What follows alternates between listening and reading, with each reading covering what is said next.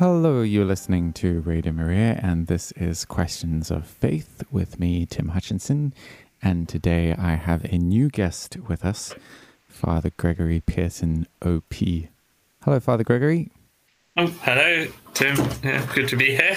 Yes, lovely to have you with us. And for those who've never listened to Questions of Faith before, what we do on this program is that we invite people to send us questions. So I'm going to ask you, Father Gregory, if you wouldn't say a short prayer for us just to begin. Okay. In the name of the Father, and of the Son, and of the Holy Spirit. Amen. Amen.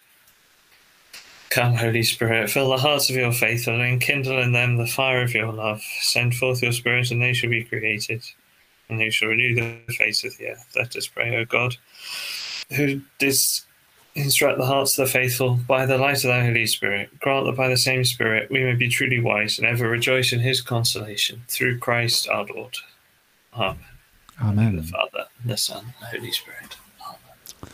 Thank you. So before we get on to the first question, I would like to just hear a little bit about who you are. We know that you're a Dominican, but maybe just one or two other things, because I don't think, I might be wrong about this, but I don't think we've had you on Radio Maria before.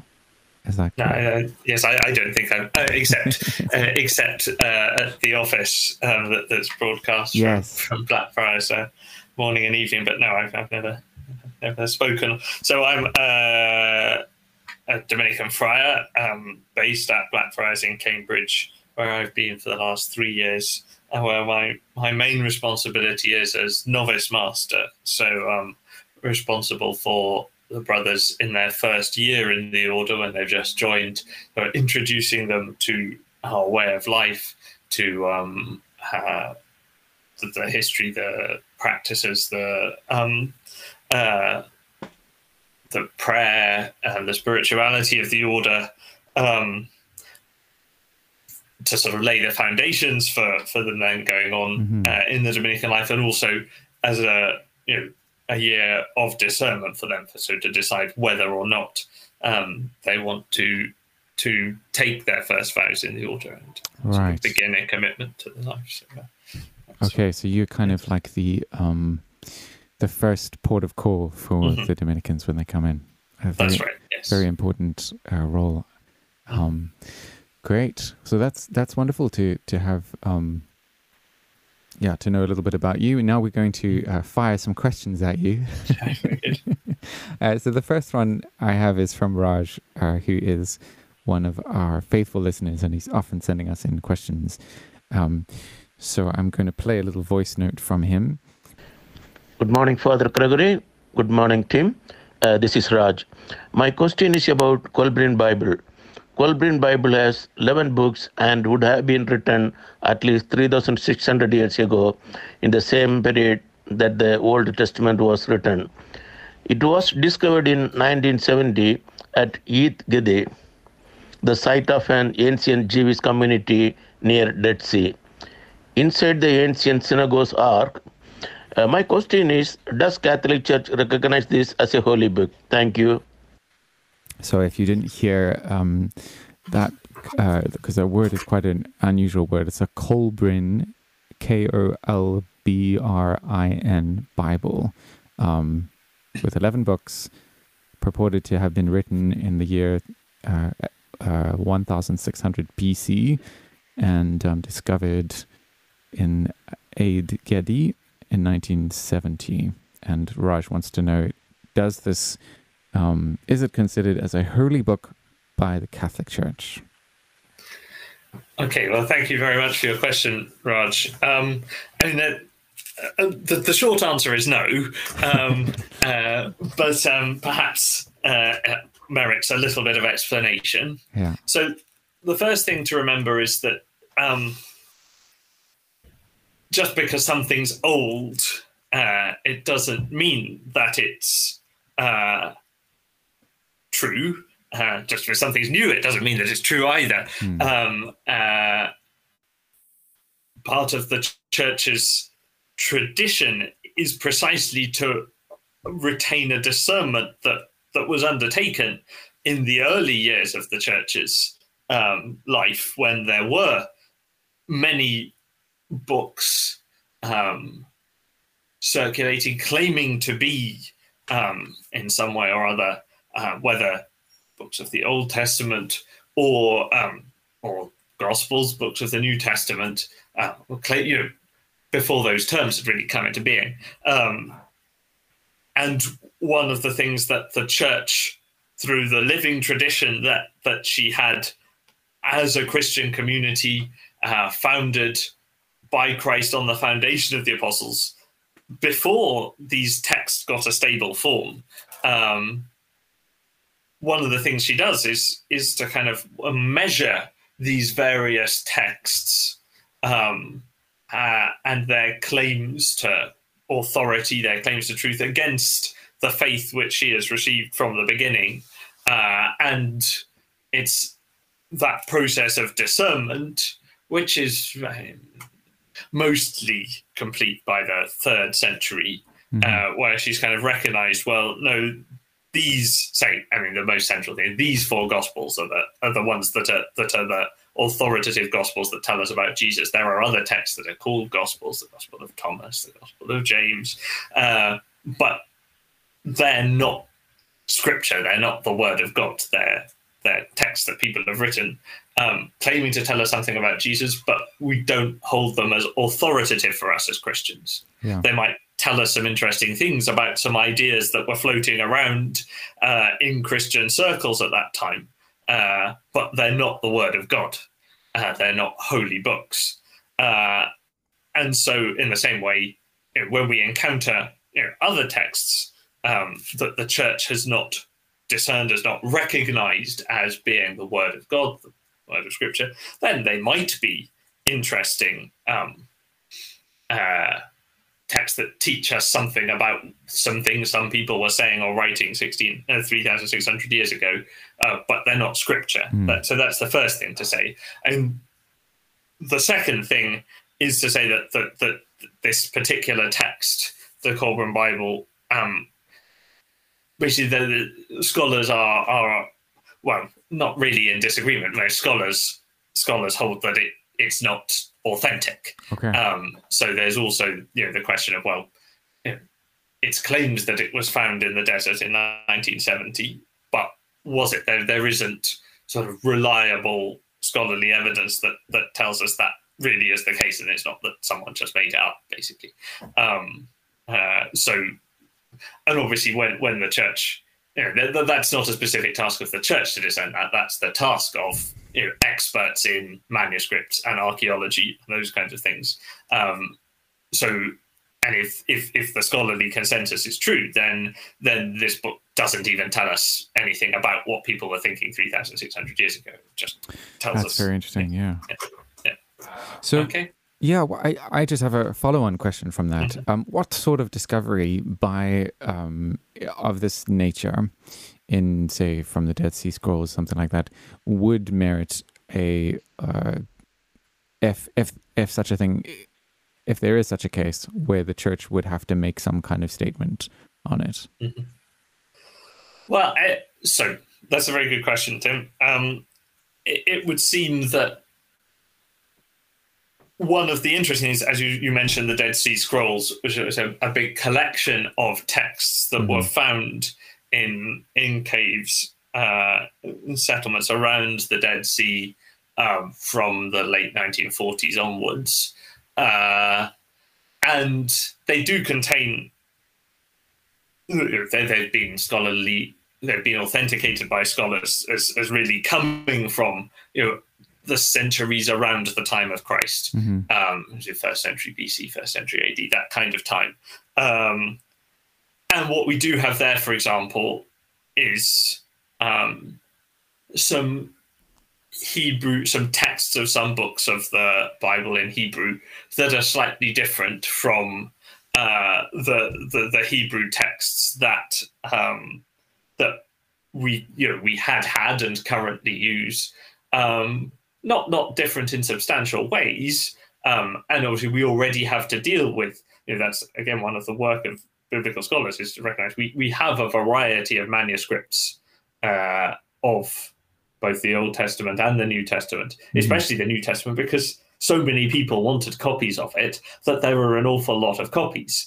And because of human error in copying, especially, but they're slightly different. And one of the works of scriptural scholars is to try and find, well, what's the best, the most ancient version of the text, and does that tell us anything interesting?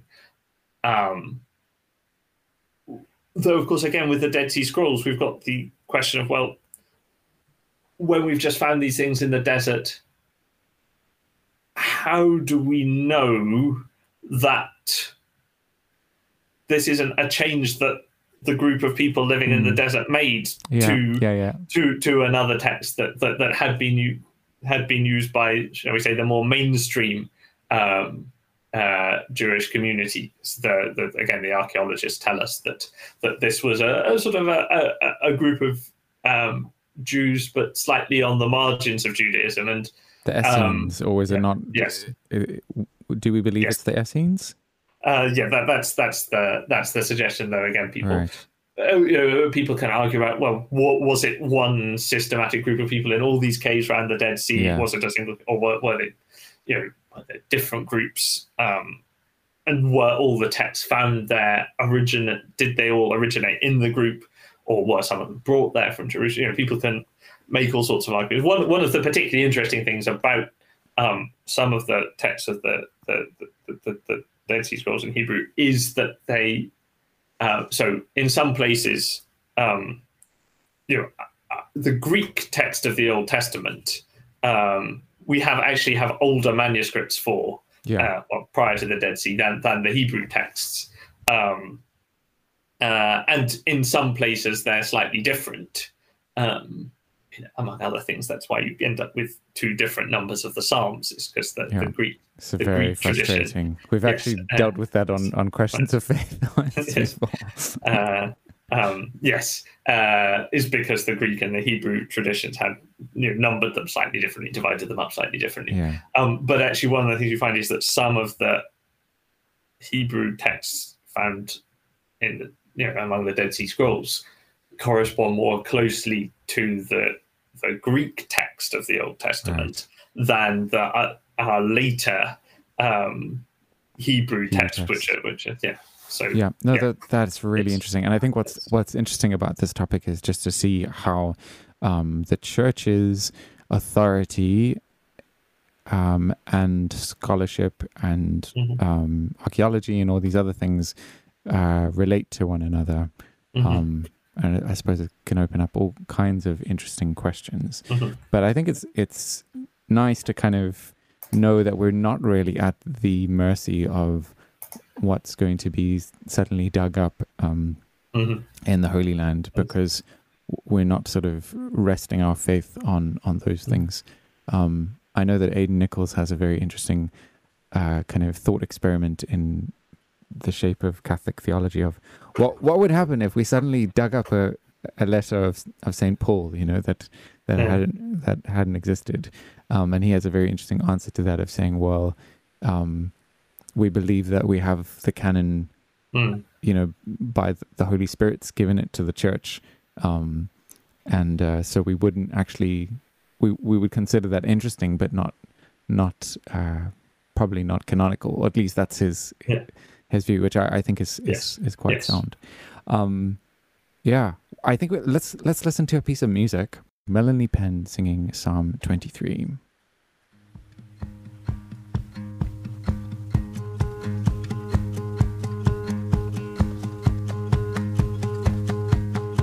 When I walk through a valley, I'm not afraid. When I'm lost in the shadow, still my path is straight. You are beside me, you guide me for the sake of your name. Once again, you're listening to Questions of Faith on Radio Maria, and we're taking questions and Father Gregory Pearson from the Dominican Friars here in Cambridge is our guest today. Now, I have a question about which pertains to church authority, and it's based on the account of the council in Jerusalem that you find in the book of Acts. And I'm a convert to the Catholic faith, and I only really looked at this fairly recently as a potential scriptural proof for the authority of a church council. And I wanted to know if that's a valid interpretation of that scripture. So in the book of Acts 15, a dispute is settled over whether Gentiles need to go through the whole Jewish rite of circumcision and take on the whole Jewish law in order to be incorporated into the church. And the council settles it as a no. And then there's this interesting phrase in Acts 15, verse 28, where when they're promulgating the decrees of the council, they say, it seemed good to the Holy Spirit and to us. And I find that really quite fascinating. So my question is this a scriptural, is this a scriptural attestation to the authority of a church council, and more specifically of the infallibility of a church council? That's an excellent question. Yes. And I think how I would approach it by, well, again, the short answer, yes and no. And the reason, to a certain extent, no, is because I think we have to recognize the special case of what we're reading about in Acts, where the participants are the apostles. Right. So if you remember, we understand that the gift of the Holy Spirit to the apostles is, of course, handed on in the church, but they received a gift unique to them of continuing to receive the fullness of revelation. We believe that the fullness of revelation is in Jesus. But it's the apostles, guided by the Holy Spirit after Pentecost, who come to understand what that entails. Yes. And what we talk about, what's been revealed by Jesus, what the apostles in their teaching have expounded of the teaching of who Jesus is and what he says it does, is what we call the deposit of faith. So when we say, as Christians, we have to believe, we believe in God, we believe in Christ, but that our faith does involve believing a bunch of stuff, not just believing a bunch of stuff, but believing in Christ means believing I think a set of things, a set of propositions. So it's kind of like there's belief in a person, like when you trust a person, but then you also trust what the person says. Yes, right. Exactly. We believe that basically that there are things that the apostles didn't know in 33 AD. But by, let's say, 40 AD or 50 AD, they under the guidance of the Holy Spirit, did know, came to teach the early church, and that forms part of the deposit of faith, what we believe when we have faith as Christians. Yeah. The way the church talks about her subsequent activity is not adding to that deposit of faith. It's not adding to the range of things, the set of things that we believe God's taught us. What the church does after the apostles is to interpret what she's received. Okay. So the church's authority, when we talk about the church acting infallibly in teaching, what she's doing is she's saying, this is part of what was revealed to us, what we have received from the apostles, or this isn't. Right. This teaching is, either is part of what we've received. It's, logically connected with the things that are explicitly stated in Scripture, for example, and therefore it is part of the deposit of faith. Whereas the apostles themselves, so in the Acts of the Apostles, they don't need to say, in a sense, they don't need to be doing that first step of, is this something that has been handed on to us from the apostles? Because they are the apostles. They're asking, is this what the Holy Spirit is showing us? Right. That's the only question they need to ask themselves, because that's what the gift of the Holy Spirit to the apostles was, to render explicit what God is revealing to us when he saves us in Jesus. And so,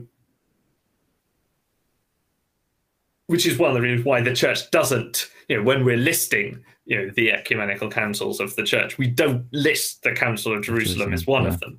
We call it the Council of Jerusalem because it's a catchy name, and we need something to refer to it by. But it's not a church council in the way that subsequent councils are church councils, because it's not interpreting what it's received. It is the apostles themselves directly receiving that revelation by their prayer, by their attentiveness to the Holy Spirit. So the dynamic's rather different. And I see that. It's not to say that we don't listen to the voice of the Holy Spirit in the church now, but and it's not to say the Holy Spirit doesn't reveal things to us now. But what it does mean is that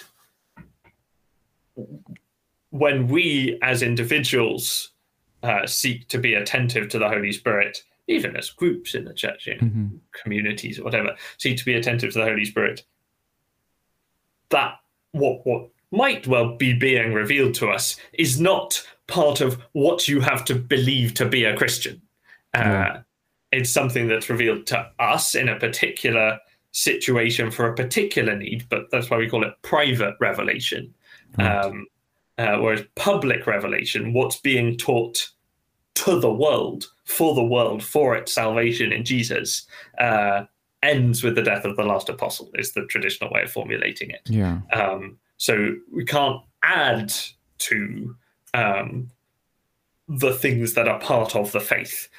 We can merely sort of delve deeper into what the faith is, what it entails.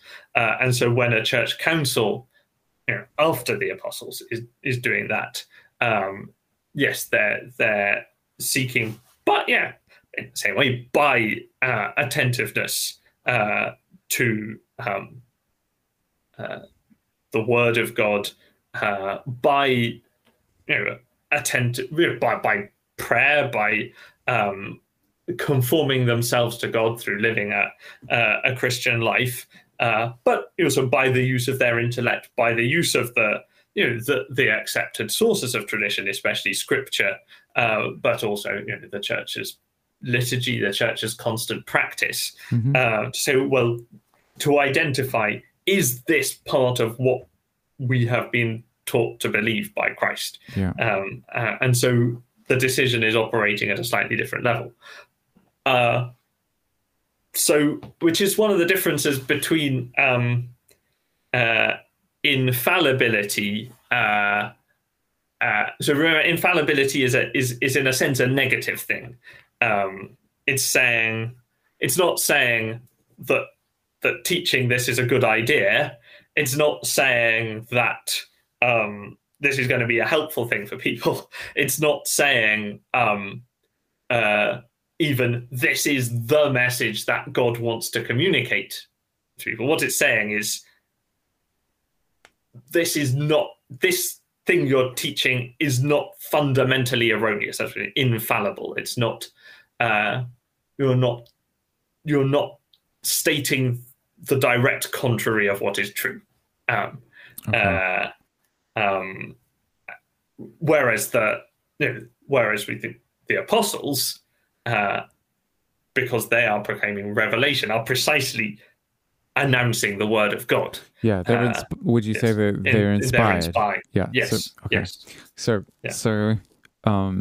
inspiration would be new revelation. Yeah.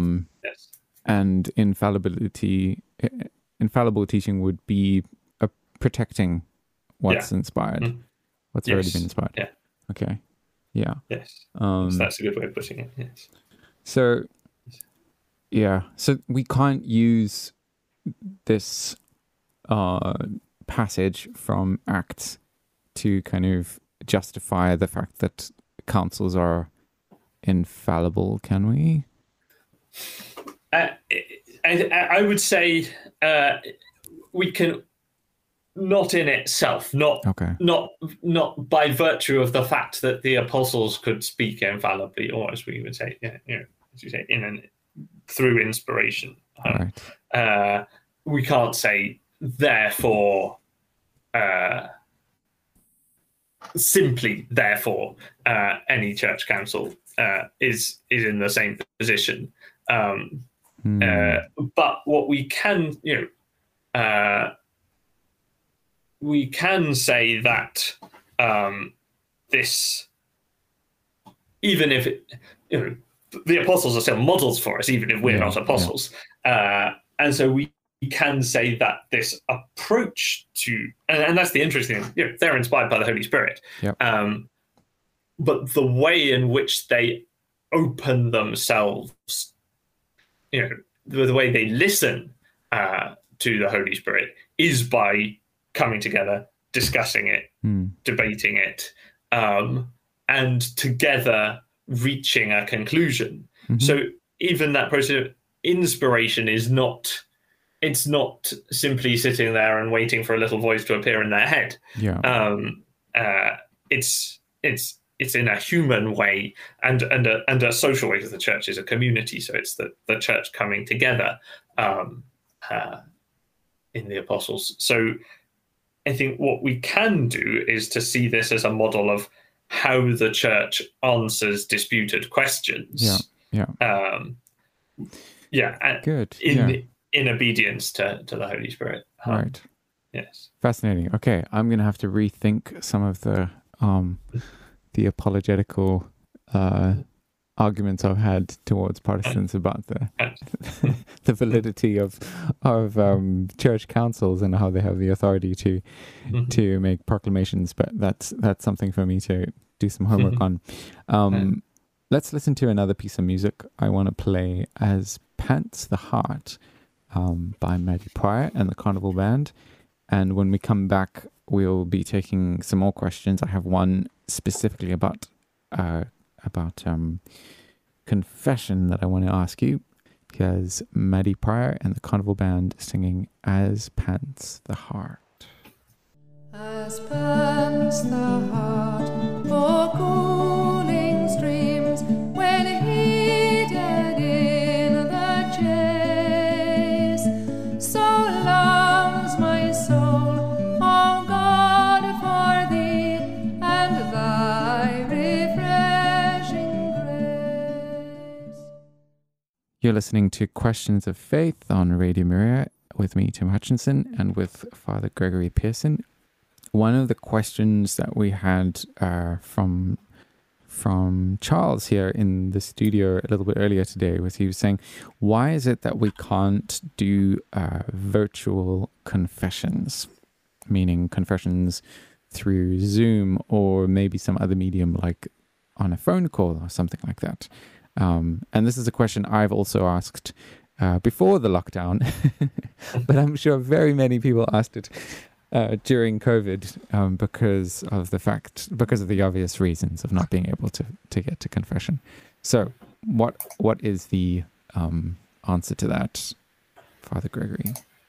Thank you, Tim. Yes, another very good question. I think the way, and there are several kind of angles you could approach this from, but I think the way we firstly want to do it is about is to remember that the celebration of the sacraments is always liturgical.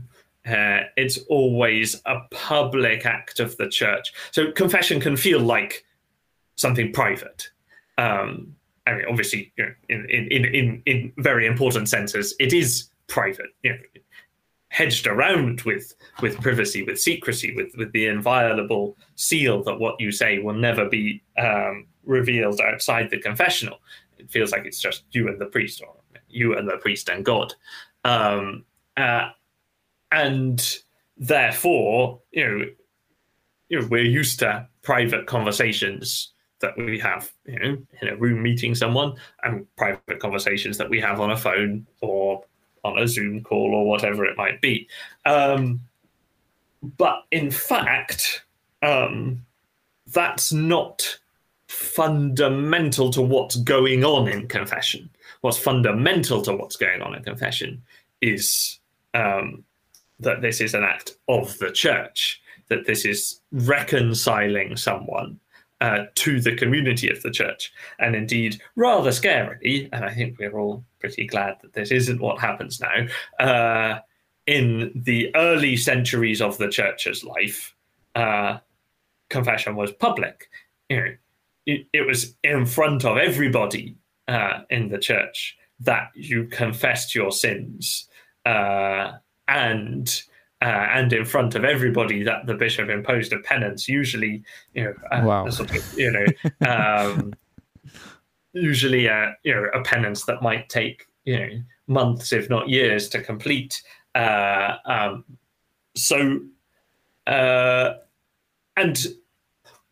there are good reasons why the church, in the course of time, came to think that public, that publicity of the contents of confession, was not necessary and conducive to people's piety, conducive to people's use of the sacraments. The sacraments are there for people, not people for the sacraments. Yeah. So if there are, if there were just ways of doing things that unnecessarily made it hard for people to change.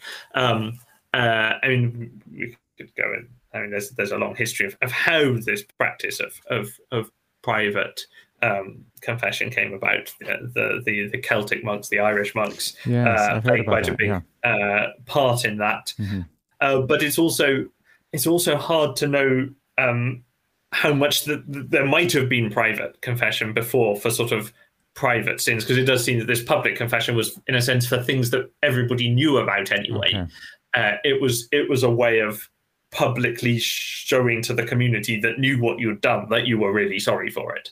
And there's all sorts of things one could talk about there, but the fundamental point, whatever the context in which you express your sins and to how many human listeners you have, is that this is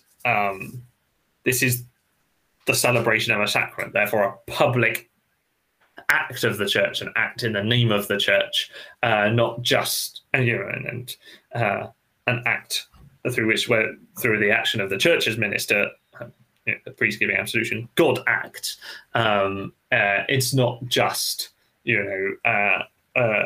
counselling. It's not just a sort of administrative process, but a celebration of sacrament, therefore an act of prayer. And just as we recognise, we can listen to Mass on the radio, watch Mass on the live stream, but that's not the same thing as going to Mass.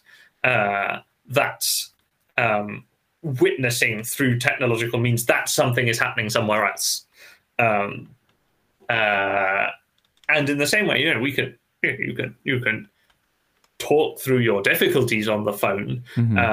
You can you can seek counsel on the phone, but absolution. So in a sense, yes, you could confess on the phone. It's the absolution you can't do on the phone, right.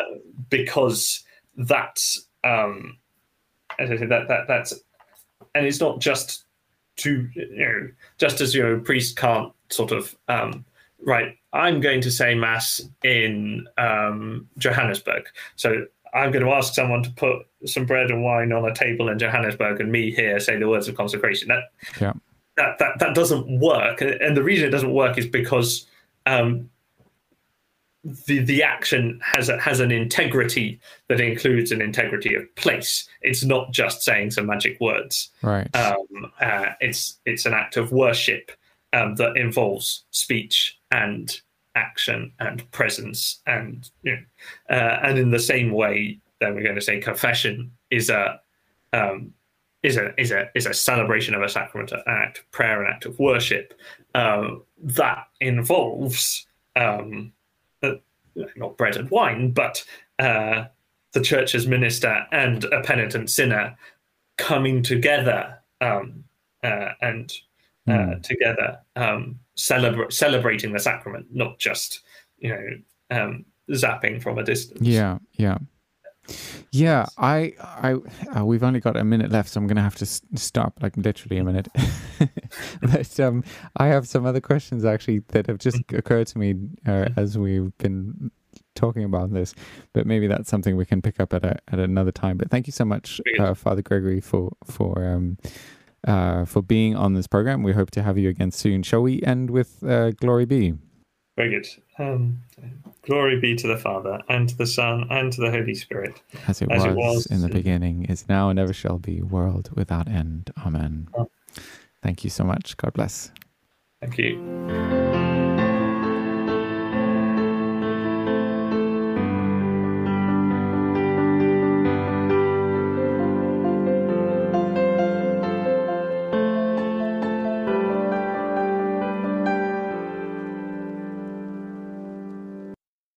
This was a Radio Maria podcast. If you enjoyed it, do please click like and subscribe on your podcast provider, or leave us a review.